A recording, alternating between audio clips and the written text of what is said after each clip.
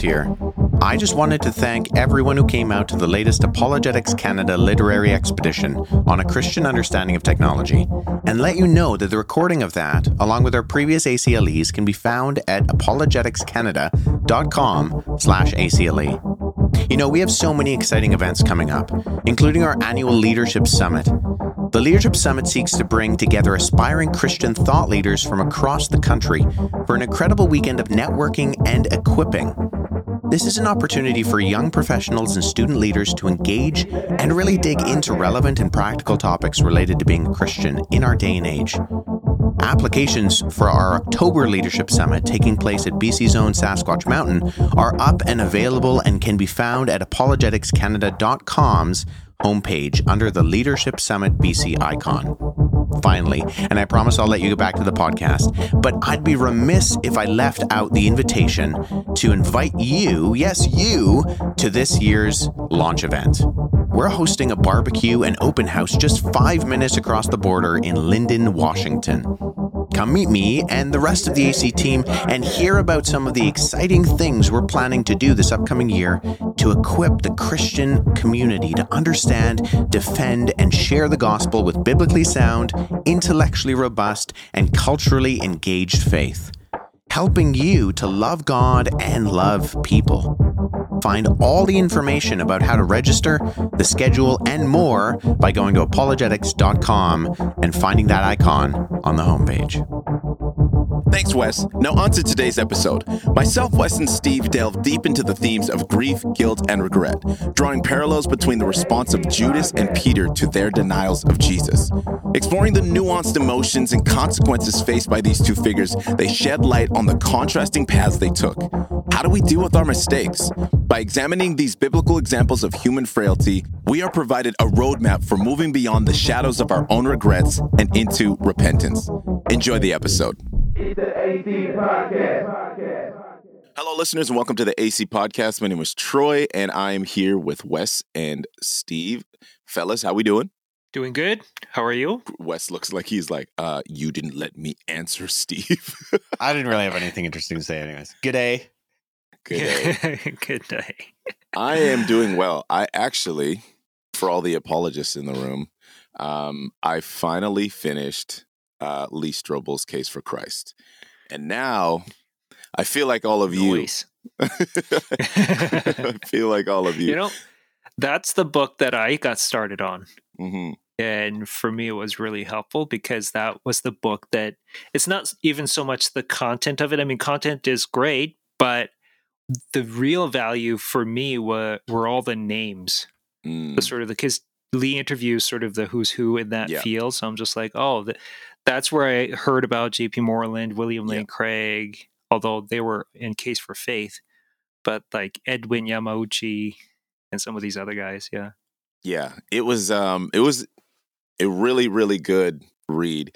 You know, many listeners probably don't know. I wasn't, brought up in the apologetics world in and of itself. You know, I went to Bible college and did 4 years of Bible college and, pastor's kid. And my dad was big into apologetics, but it was never something that I naturally understood what this kind of, I say world loosely, but you know what I mean, study meant at all. And so when I first came into AC and, I was really trying to get my feet wet, I remember, asking Andy, I'm like, Andy, like, are there any books that would just help give me context, help give me context for what I'm doing? And Andy in his graciousness was like, man, honestly, there's so much, like there is so much. And apologetics is actually so vast and diverse that I can't direct you to one space, but just kind of like not dismissing it all, but he was like, man, really just let God lead you as you're kind of, trying to get a well-rounded, at least understanding of before it branches into a million different things. And so one of those books that just kept coming up was Lee Strobel's Case for Christ. And it's just an interesting book to read when I can say like, I truly have a faith in Jesus already that is grounded, that is sure. But just to read it again, I had a bunch of like Holy Ghost moments, man, where I was I just got excited because it just only affirms so much more of what I already believe. And it just reminded me of the importance of study. And so on today's episode, oh no, go ahead. Yeah, I was just actually going to ask whether, growing up, so your dad was like into apologetics, but you didn't really pick it up growing up. Yeah. Would you say that was a regret of yours? I wouldn't say it was a regret. I would say I regret not having teachers that taught me how to have biblical discussions more than biblical arguments.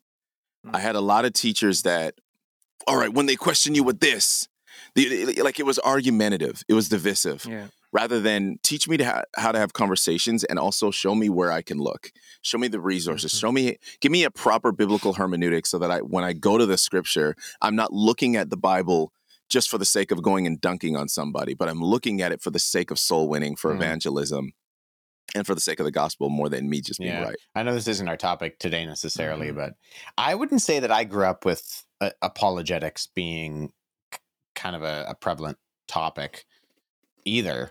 I was also a pastor's kid, but the apologetics that I was kind of exposed to when I was younger, I would actually say it wasn't even good apologetics. It was a lot of there's a good version of young earth creationism, and then there's kind of a little bit of a wacky version of young earth creationism.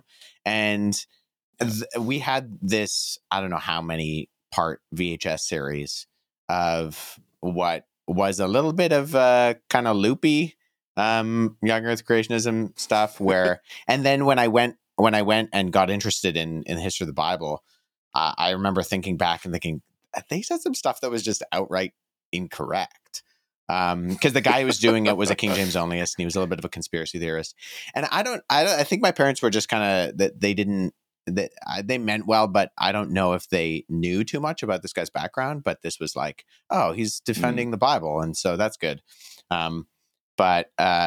Yeah, I think I came into the apologetics world at a completely different door, because I didn't really know about the Lee Strobels and the Josh McDowells and those kind of bigger names until after I'd really gotten interested in the topic, and then had to go back and be like, oh, okay, these are people who I should be at least aware of.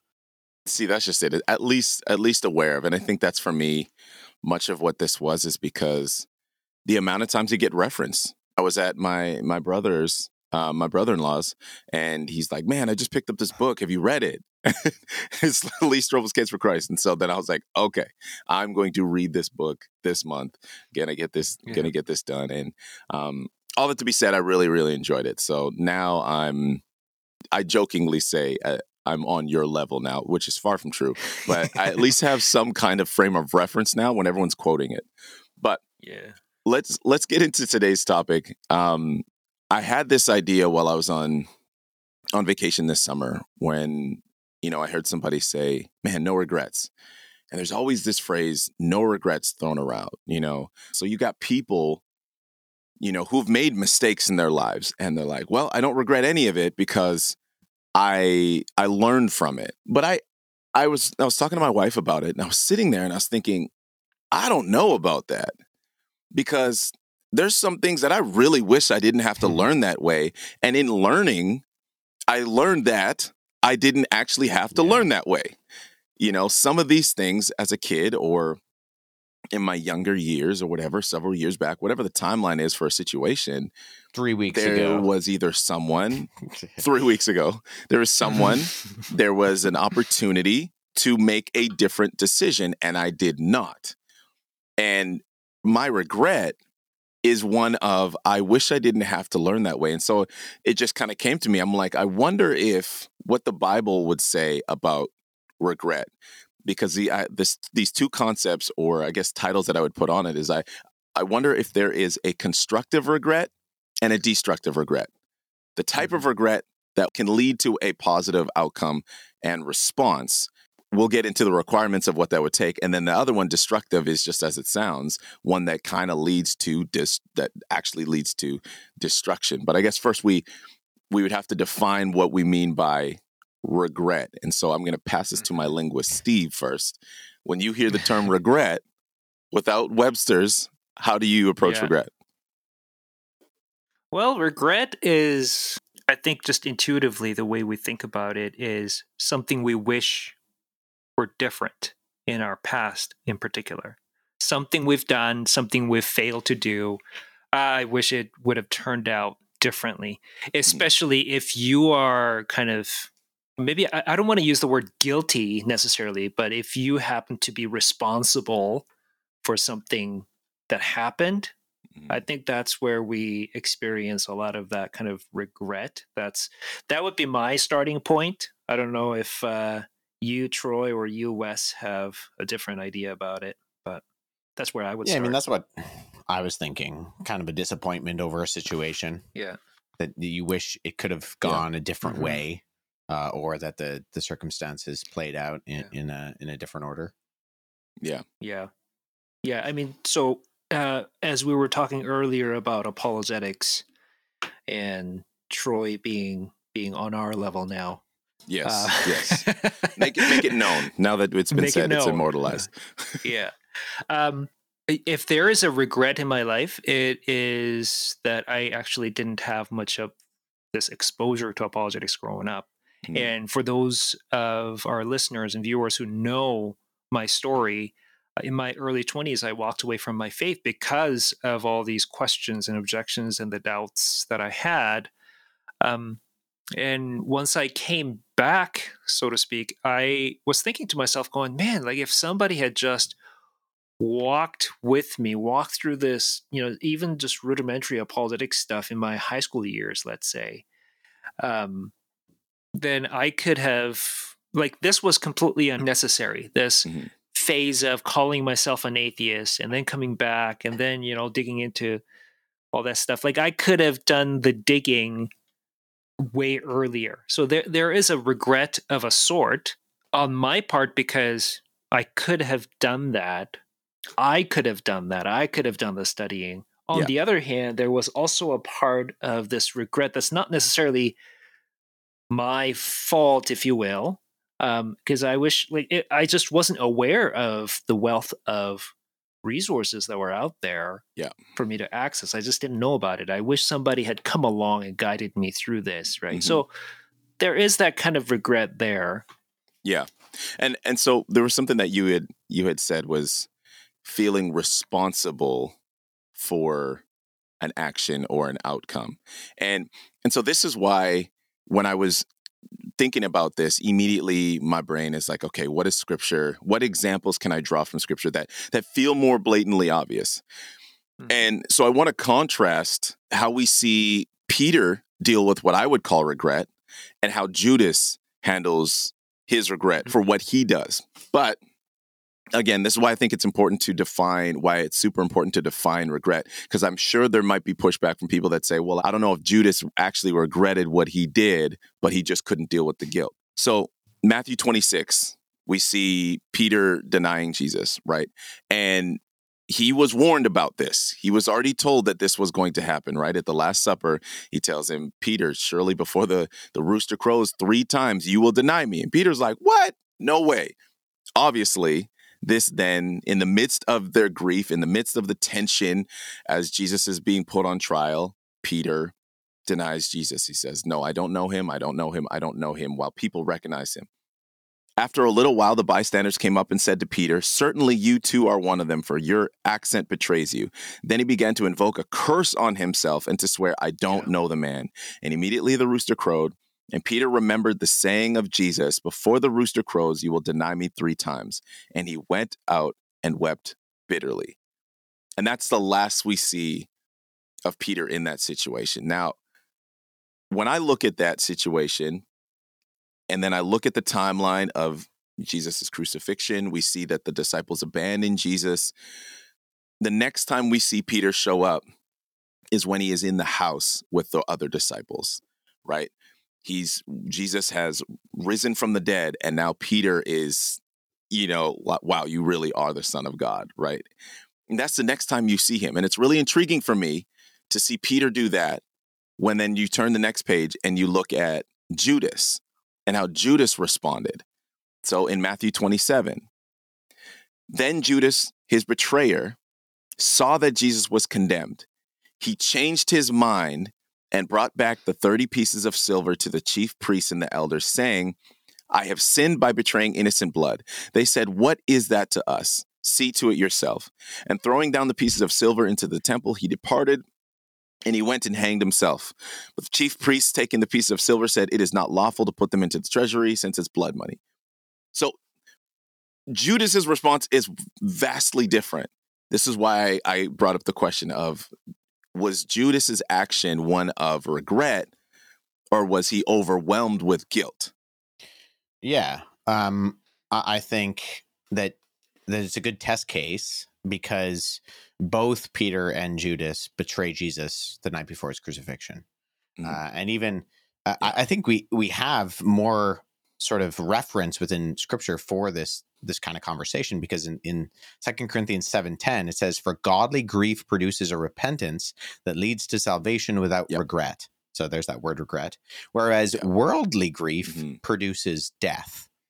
And you see this, right? Judas betrays Jesus the night before his crucifixion, but then so does Peter. And I think both are grieved by their horrendous actions.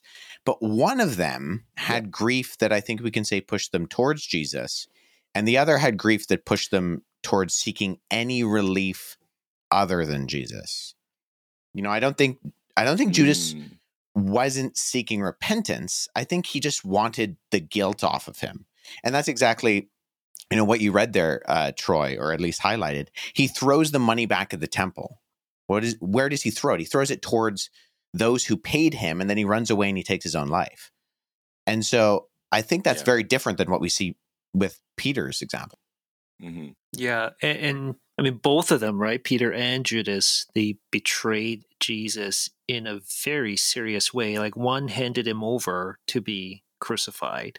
The guy that traveled with Jesus for years handed him over to meet some kind of a political agenda that he had, because Judas was probably thinking, okay, here's the Messiah.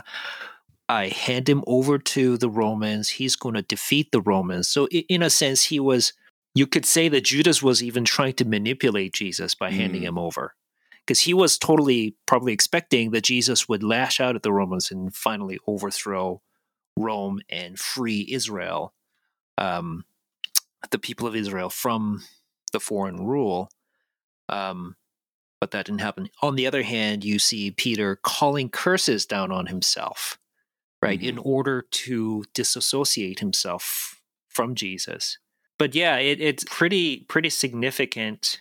I'm not sure what their theology would have been over suicide, but at least Peter didn't do that, right? Yeah. Peter, I don't know what he was expecting, but we do see that he went back to his trade later, because Jesus comes to the lake, and they don't, the disciples don't recognize him.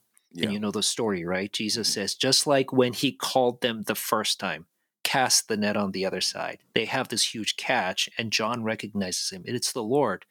And of course, Peter, always the, action first kind of guy, jumps into the water, comes onto the shore, and here's Jesus cooking breakfast, and they're eating. And then Jesus reinstates him by giving himself a chance to sort of be redeemed from his denial of him. Do you love me? Do you love me? Do you love me? And just as Peter denied him 3 times, Jesus gives him the chance to affirm, right? Choose Jesus, if you will, 3 times, and so redeem himself that way. So my challenge is as we're talking, I'm seeing where lines blur between grief and regret, right? Because when I look at the word regret, it does seem more as one that's like, man, like feeling sorry for what you have done. But then when you read 2 Corinthians 10, just like you did a moment ago, Wes, it was you see how Scripture says that there's a godly grief, and grief is often associated with loss, right? It's often associated with some form of a heartbreak, right? As I'm looking at this, the godly component of it, Scripture is our standing point, right? Period point blank. But it is such an interesting thing to see how both of these people both went through grief, and what happens when you allow grief to dictate your next move, right? When you allow your grief to dictate even your perception of something you've done wrong. Yeah, I think that's what Wes was saying earlier, right? With Judas, he was not able to sort of, I don't know if this would be the appropriate way to say it, but rise above his grief. Like you were saying, grief dictated him. He just wanted some relief from it, any kind of relief from it. And so he hung himself. I think there is a reason, though. There's a reason why that line between grief and regret is blurry. It's because there is an overlap. It is because the line is blurry. Yeah. Just as there is this overlap between a gift and a bribe, right? Grief and regret, they have some linkage together. But if you look at a gift and a bribe, there is something that separates the two. Namely, it's the intent, right? With bribe, you want quid pro quo. You want something in return. Yeah. But a gift is something that you give without expecting anything in return. So what's the thing that separates grief from regret? I'll let Wes answer that question. Oh, I don't know if I have an answer for it, though. I'll toss it over to Wes, you. what do you think? Well, let me think about what I think. Well, when you guys were talking, I was just thinking, I was almost picturing like a Venn diagram, or you have these words that we're throwing around, grief, regret, but then I was also thinking guilt. That there's overlap within those three concepts: grief, guilt, and regret. And I think where the difference is when you look at someone like Judas, he had grief, he had regret, he had guilt, but that almost pushed him inward to like a woe is me kind of mindset, which ultimately led him to a noose. Whereas Peter doesn't let that consume him in the same way. Like kind of what you see with what Paul says in Romans chapter 8, there's no condemnation for those who are in Christ Jesus, that we can experience this grief and this guilt for our sin, but we don't let that consume us and stay there. And I wonder if that's what Paul is talking about when he's writing to the Corinthian church in 2 Corinthians, when he says that there's a worldly grief that produces death. Is that like when you experience this grief and you're looking at those overlap points between guilt and grief and regret, the ones that are going to ultimately lead you to destruction, those overlapping circles are the ones that are going to point you to just feeling consumed about that. I believe it was Martin Luther. I can't remember. I might be misremembering this, but there being a quote about him talking about, if the devil walks into the room and points his finger and highlights all of the bad things you've done, your response is to laugh and tell him he doesn't even know the half of it.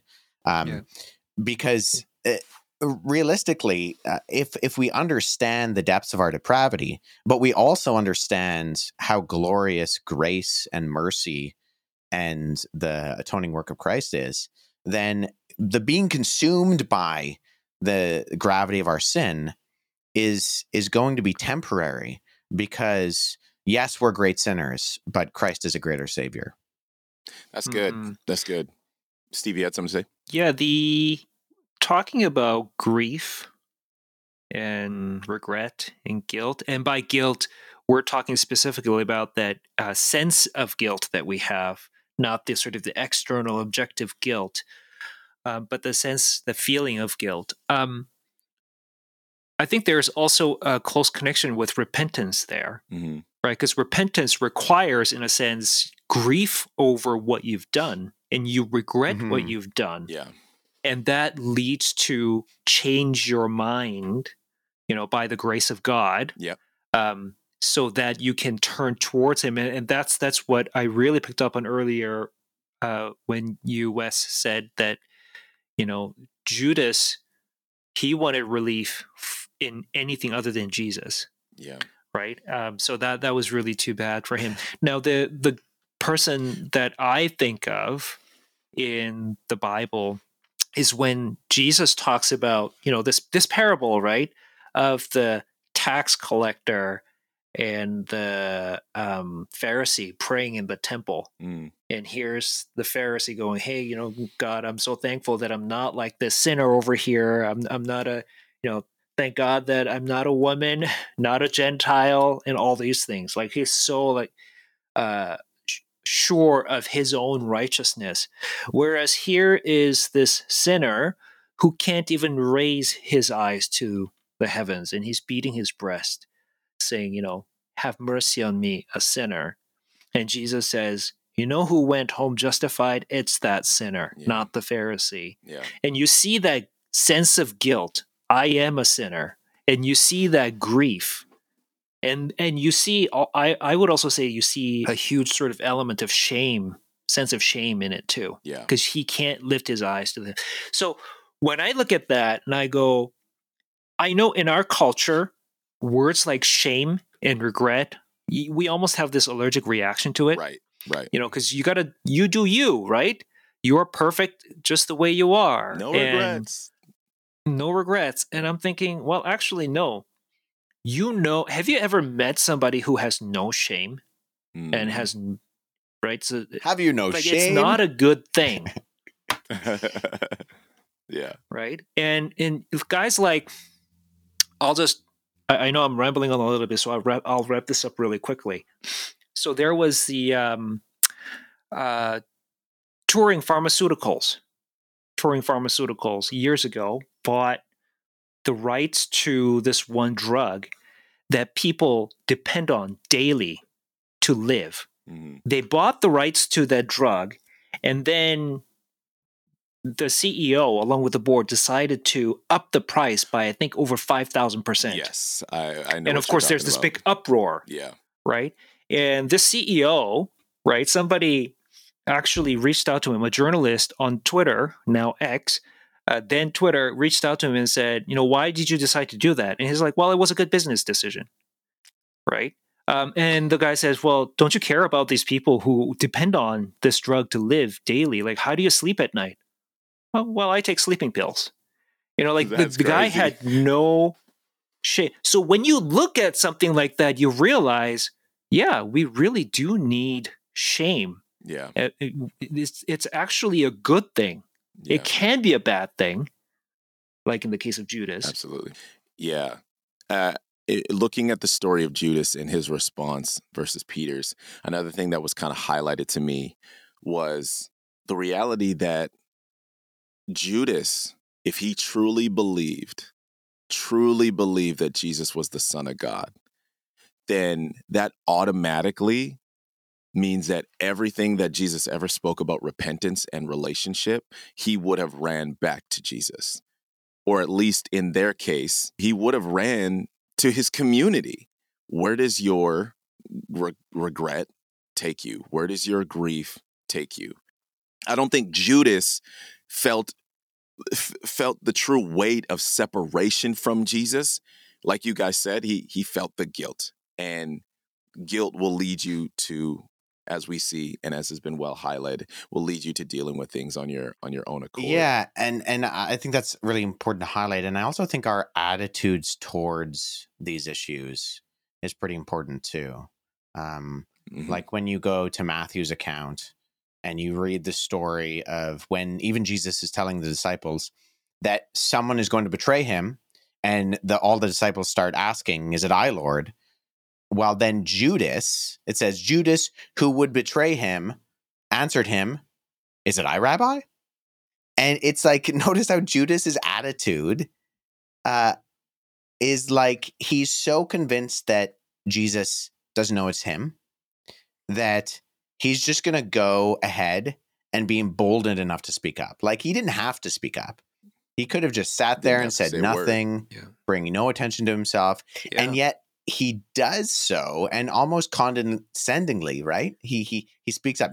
Not I, Rabbi? Judas is so wrapped up in his own selfishness and deluded cunning. And by this point, he's already made the deal with the religious leader. So he knows he's going to do this. But the wrestle there for him too is, I almost wonder, it's like, why wouldn't you call me out? You called out Peter. Why wouldn't you call me out? Yeah. I mean, I think Judas was probably, I mean, not, it doesn't say in the text, right? But I think at that point, he was so convinced that he wasn't going to get caught. Like he's just so wrapped up in himself. And that's what I mean. Before, during, and after, he's still thinking about himself. Like his lead up to the situation is very self-focused. He's so focused on thinking that what he's done is so cunning that Jesus couldn't possibly know that it was him, which is why I think he speaks up. And then afterwards, even when he feels this great sense of regret, he's still going inward, and he's like, how can I feel better? And I think that's where the difference is. To what you were saying just then, Troy, I think, we sometimes need to check our attitudes, and because even the attitude of, well, I'm too great a sinner for Christ to save me. Well, that's pride. Yeah, it is. And because it's not true. No. And B, I think it's still focusing on ourselves. I'm too great a sinner. Christ is not big enough of a savior to be able to do anything with me. Well, that's exactly. And you have to be careful, right? Because people might be genuine, but at the exact same time, how often are we genuinely wrong? And I think what you're highlighting there is also the fact that you have the kind of regret that's very self-focused. You can almost glory in your own failures. Yeah.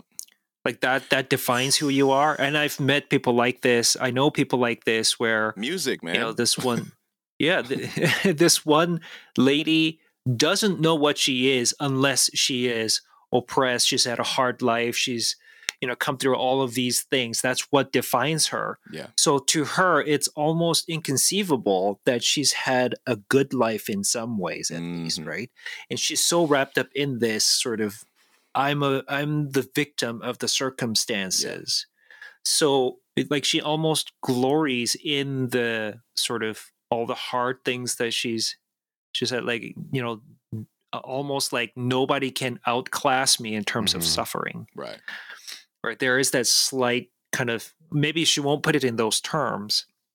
And when the push comes to shove, she might agree, okay, yeah, there are greater sufferings out there, but that's what she carries and walks with every day. That's what defines her. And I think that's really dangerous. Yeah. Because again, like you were saying, at that point, the eyes are on you, right? Your eyes are not on. Yeah. That's what we see with Judas. Right. Exactly. And I think to connect that, I think we need to connect that with the way we view God. Yeah, big time. Because if you have the idea, the picture of God who is eager to punish you and destroy you, and the kind of cosmic tyrant that has this 24/7 surveillance on you for to discover any opportunity of wrongdoing, the CCTV, to punish you instantly. Then you're not going to come to Heavenly Father to ask for forgiveness. You're going to run away from him. Mm-hmm. Preacher man. Wes, did you have any final thoughts? I think there's that type of regret, Steve, but then there's also like situational regret, which I've heard described as Uncle Rico syndrome. Do you guys remember Uncle Rico from Napoleon Dynamite? Bet you got to throw the football over them mountains. Yeah, that's right. Back in my day, if coach just put me in, we would have won state, right? We would have won state. Where it's like you're so caught up in the what ifs that and blaming everybody else that it couldn't possibly be your fault, and it's just another version of thinking more highly of yourself than you really ought to. And that's not to get down on yourself, right? There's a balance here. We're not saying that there's a good kind of regret, there's a bad kind of regret, there's a good kind of self-reflection, there's a bad kind of self-reflection.